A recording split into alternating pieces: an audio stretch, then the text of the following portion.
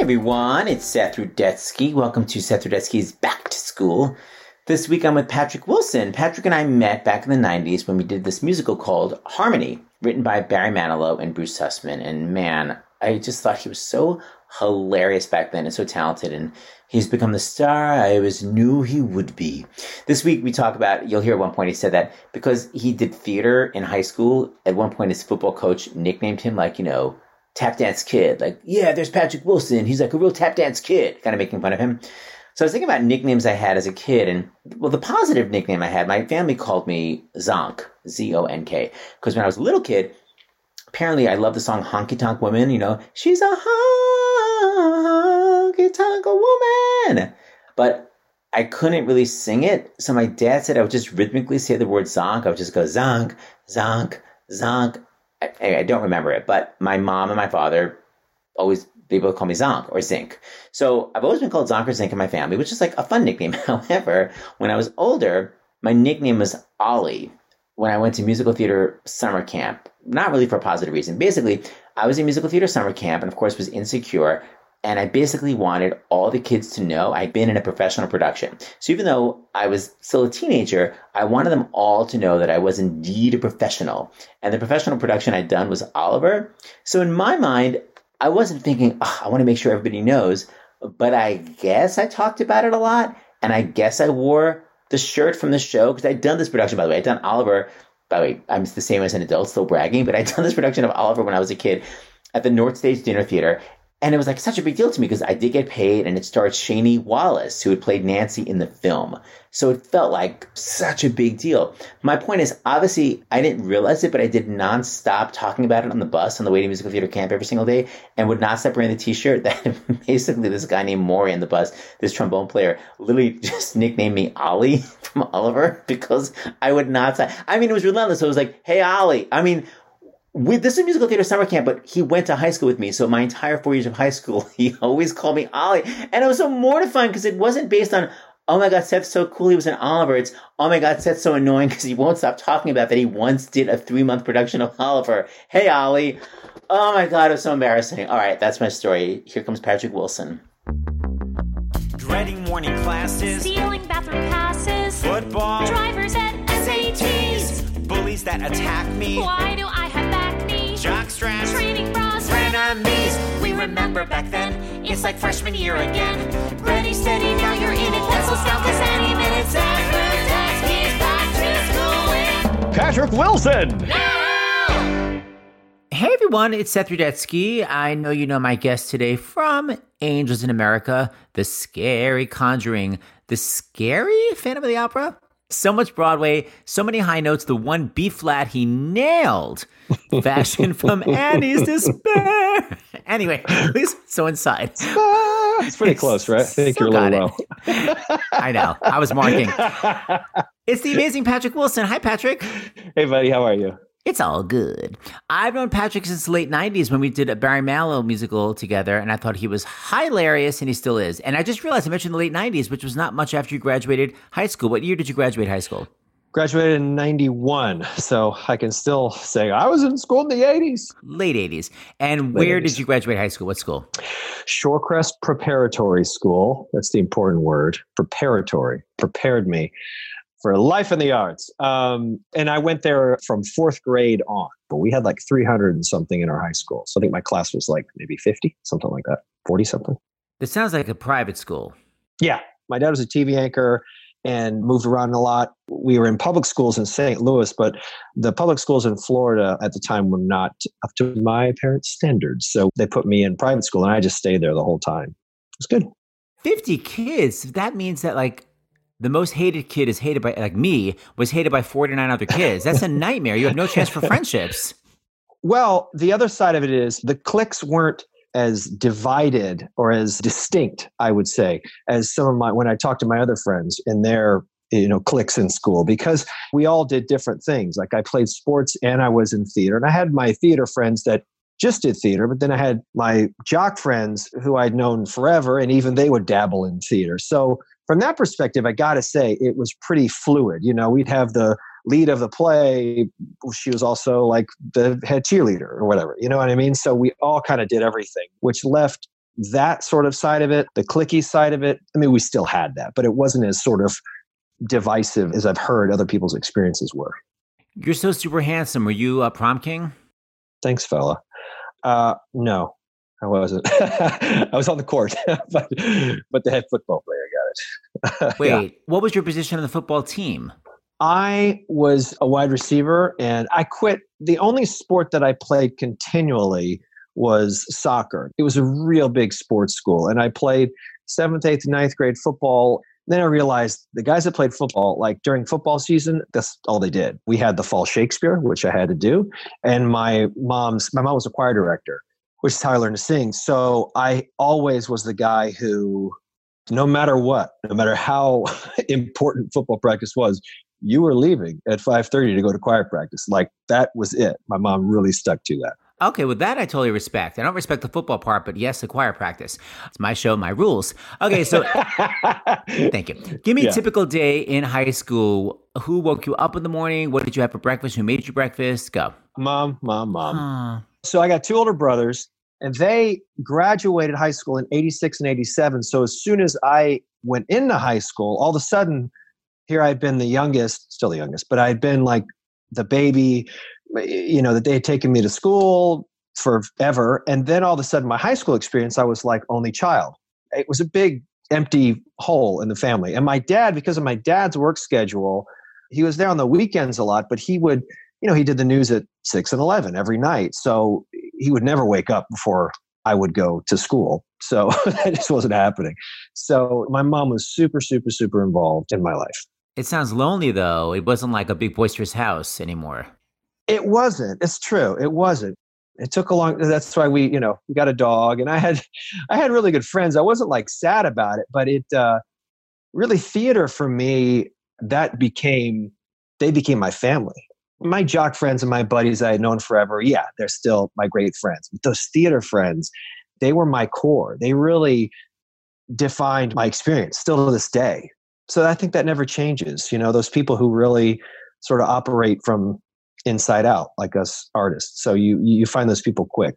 That was my experience. I mean, overall, it was I had a pretty easygoing experience, I got to say. It doesn't sound like you had a lot of insecurities either. Not in high school. I really didn't. Like, ignorance is bliss, really. It really wasn't until I got into college that you sort of just, okay. Maybe I'm not the biggest fish here. Or I'm a little, my teeth were a little, need better teeth and blah, blah, blah. People had vibrato and I was like straight tone guy, that kind of stuff. You're like, okay. Oh, these guys are really good. Okay. All right. So then you just got to step up and become a movie star. You didn't have any High School Musical style, like you're doing theater, you're gay, man. I don't think anyone ever called me gay. I think because I was pretty good at both. It was kind of like, are you going to make fun of me? Like it's not like I'm a terrible athlete. I was a good athlete too. So I do remember one time, one coach, it wasn't to my face, sort of backhandedly called me a tap dance kid. Like he was upset at something. Oh, that Wilson's a tap dance kid. I remember my mom getting really sort of fired up about it. And I was like, I wish I could. I was a terrible tap dancer. You know what I mean? I was like, oh. It's actually a compliment. Really thinks that of me? Thank you. Thank you very much. I think that's cool. It's funny. You bring up, and I know you kind of brought it flippantly, but like, if you're, the sexuality of it. When I think about the couple guys that didn't come out till later, I mean, nobody was out. Nobody. I just imagine what their experience was like in high school. And that just, you feel like, did you have a part in not welcoming that? And you're like, God, I just wish we had a more open experience in high school, because I know theirs was probably drastically different than mine, sort of coasting through and like, this is fun. And, the trouble you got in was just kind of stupid trouble. They were living a totally secret life that you didn't know about. Yeah. And speaking of getting in trouble, did you ever get in trouble? You kind of seem like a goody two-shoes. I wasn't a goody two-shoes. The trouble I got in was just stupid, just toilet papering things here and there and egging cars every now and again. It's just stupid. Was that Halloween? I wish it was, no. Oh, well, there was one time I did something really, really, really stupid. Yes. I mean, so lame. Am I going to bring this up? So stupid. The one time I got suspended in high school. Yes. Yeah, it's true. It's a true story. My God, if my mom is watching and listening, she's like, why on earth are you telling this? But I don't care. it was just sort of a really stupid juvenile thing. It's going to seem dumb, but the repercussions were like, oh, was this really bad? There was we peed on the floor in a drain in the bathroom several times. It just seems more gross than stupid. But then you start thinking about like somebody's having to like clean this up, and it's just crass and kind of gross. But we got caught. Like midstream? No. A teacher came in after we had left because apparently somebody else had been vandalizing the high school bathroom, which was not us. We were not into like vandalizing school. We were just being stupid. There was like a drain in the floor and you're just being 15-year-old boys. And anyway, so the call to my mom was like, your son has done something so disgusting and he's going to be suspended. And it was just terrified. And she was like, what on earth has he done? And then, you know, they said, well, they peed in a drain. And I remember my mom looked at me like, you peed in a drain? Like what? And it was this just turd of a moment of like, what are you doing? One, thank God it's not something actually real, but you know, everybody knew. So if like you got suspended for a day, it was like the biggest deal in the world. So me and my buddy, I think for like maybe several weeks had to like go clean bathrooms, which was fine. I learned my lesson. I think that was the extent of my trouble. Were you called like pee drain after that? No, but funny that you bring that up. I do remember in a show, because I think I was a sophomore maybe, I remember the senior guys during a show going psst while I was on stage. Oh, and I was so angry. Oh, God. Now I know what to do when I have a show with you in the future. Got the story. Do you remember something that really made you feel like a grown-up for the first time, like having $20 in your wallet or something where you're like, oh my God, this is what it's going to be like to be an adult? I mean, for me, you know, high school is defined by a couple things. And without getting maudlin about it, I guess, one of my best friends growing up passed away after high school, but so much of my high school experience, it involved him. So when I think about that, even just the other day, I was passing by high school and I saw their parking spaces that were like, they paint the parking space. And I said to my son, I was like, oh, we did that. The seniors got their own parking space. And then of course it made me think, right, mine was next to Matt's. And I still remember the picture in our, because we shared our senior page and we both sat there with our cars and our, you know, both our parents' cars, but we thought we were cool. Yeah, of course. In our parking spaces.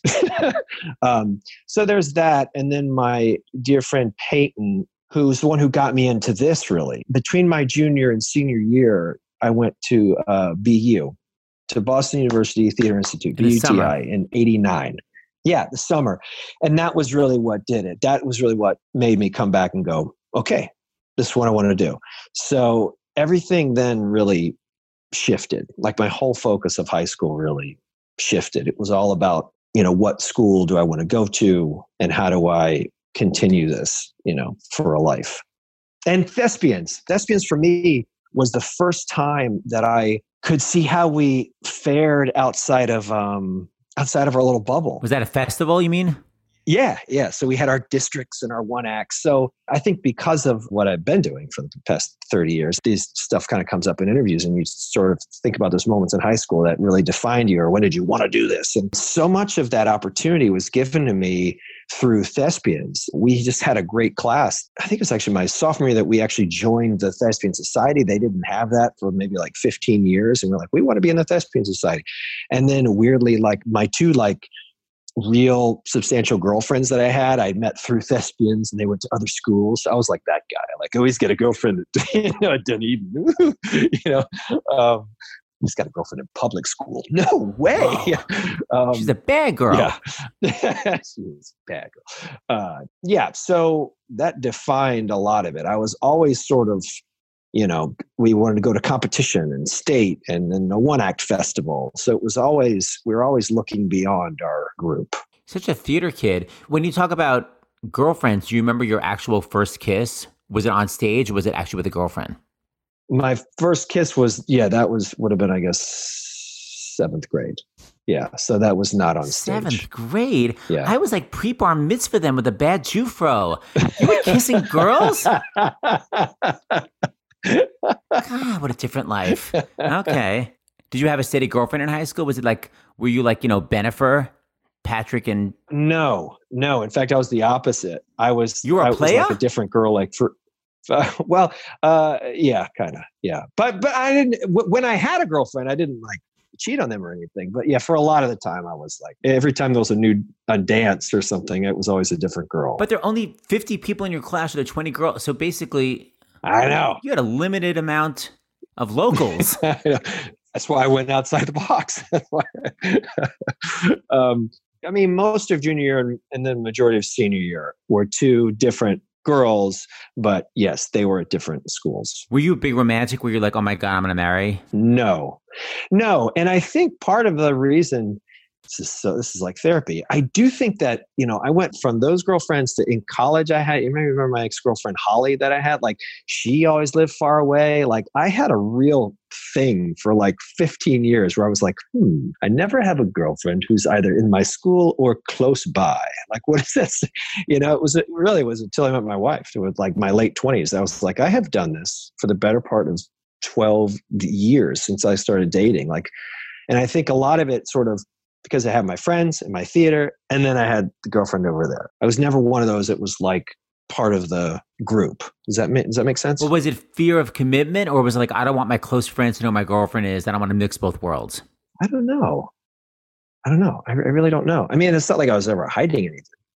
I think later on, it just kept it separate. Like I did my own thing. I did my sports. I did my school. I did this. I didn't want to be bothered. Like when I wanted to deal with this, I went over here. Yeah, you compartmentalized. I compartmentalized quite a bit. You and Dagmar live in different houses, right? We do. Yeah, she's across. Yes. It was tough during quarantine. Such a yes and. We do. And you're talking about dating all these different chicks. Did anyone ever break your heart? Does it ever back at you? Oh, yeah. Yeah. Why? Why would anyone ever break up with you? Like good grades, good looking, good at theater? Why? Because she got back together with her boyfriend that she dated before me, and maybe during, as I think about it now. And then she went on to marry, and they were married for like 15, 20 years. They just got divorced, actually. In all fairness, she's an awesome girl. So clearly when she went on and got married to that guy, I was like, well, okay, well, that's the guy she was supposed to be with, not me. But yeah, at the time, it was terrible. How did she break up with you? Not through an email, it was pre-email. No, she broke up with me. Oh, God, down at the marina, down on the water, and brought me down there. She did it in person. Wait, you thought it was a date? You're like, oh my God, this is so romantic. And she's like, actually? God, I think because I've known you so long, I have no problem feeling like we're just talking. It's just the two of us. So we had spent a night together, and in my mind, I thought she had to tell me something. And then the side of me that now that, because I'm a man, I felt like, did I get her pregnant? Which I know I didn't, but there was that side of me that thought that maybe I could have because certain events occurred. So I'm tense about, she's like, I have to tell you something. And I'm thinking, oh God, I mean, at least I can say that, almost feeling cool that that's a possibility that she could say that I'm pregnant. And instead she says, I'm breaking up with you. And it floored me. She's like, it's him. I'm getting, back together with him. And it was horrible. And I came home and I just cried. Oh God, my mother comforted me and said, it's okay. And it was just terrible. She just broke my heart. Oh, it was so sad. What about your baby though? In my mind, I was like, oh, so you're not pregnant. Which part of me was like, not that I ever wanted someone to be pregnant, but I was like, but I can. Like, that is a possibility. Why is your voice so low? Well, now I'm a man. You got to cut. So lame. You were such a sports person. Any big injuries or accidents or not even sports related? Yes. Go. I broke my leg playing soccer about a week before the season started. And we had thespian competition. And I had this duet that I did with my friend Jeff. We had a whole tap dance and the whole thing. And Wait a minute. So you were a tap dance kid? I mean, tap dance minute. Shuffle time step, not I'm on the coach's side. Go on. Okay. Right. Yeah, I mean, compared to everybody else, I was Gregory Hines. But, right. I did it on crutches and we just kind of reconfigured it. And I did one leg and he danced. And the show must go on. Did you win? The show must go on. We did. Yeah. It was awesome. It's hard to vote against the Kid in the Crutch. That's trying to dance. Yeah, poor thing. Now it's time for This or That. In this segment, I make my guest choose between two pop culture sensations from their high school years. TV show-wise, were you Cheers or Roseanne? Cheers. How come? Woody and Sam Malone. And then in terms of like, quote-unquote, lighter fare, were you Full House or Who's the Boss? Who's the boss? Who's the boss from Back in a Moment? Stick around. So he would say it every break. Boy, were you Who's the Boss? No, I loved Who's. Well, wait, that was Alyssa Milano.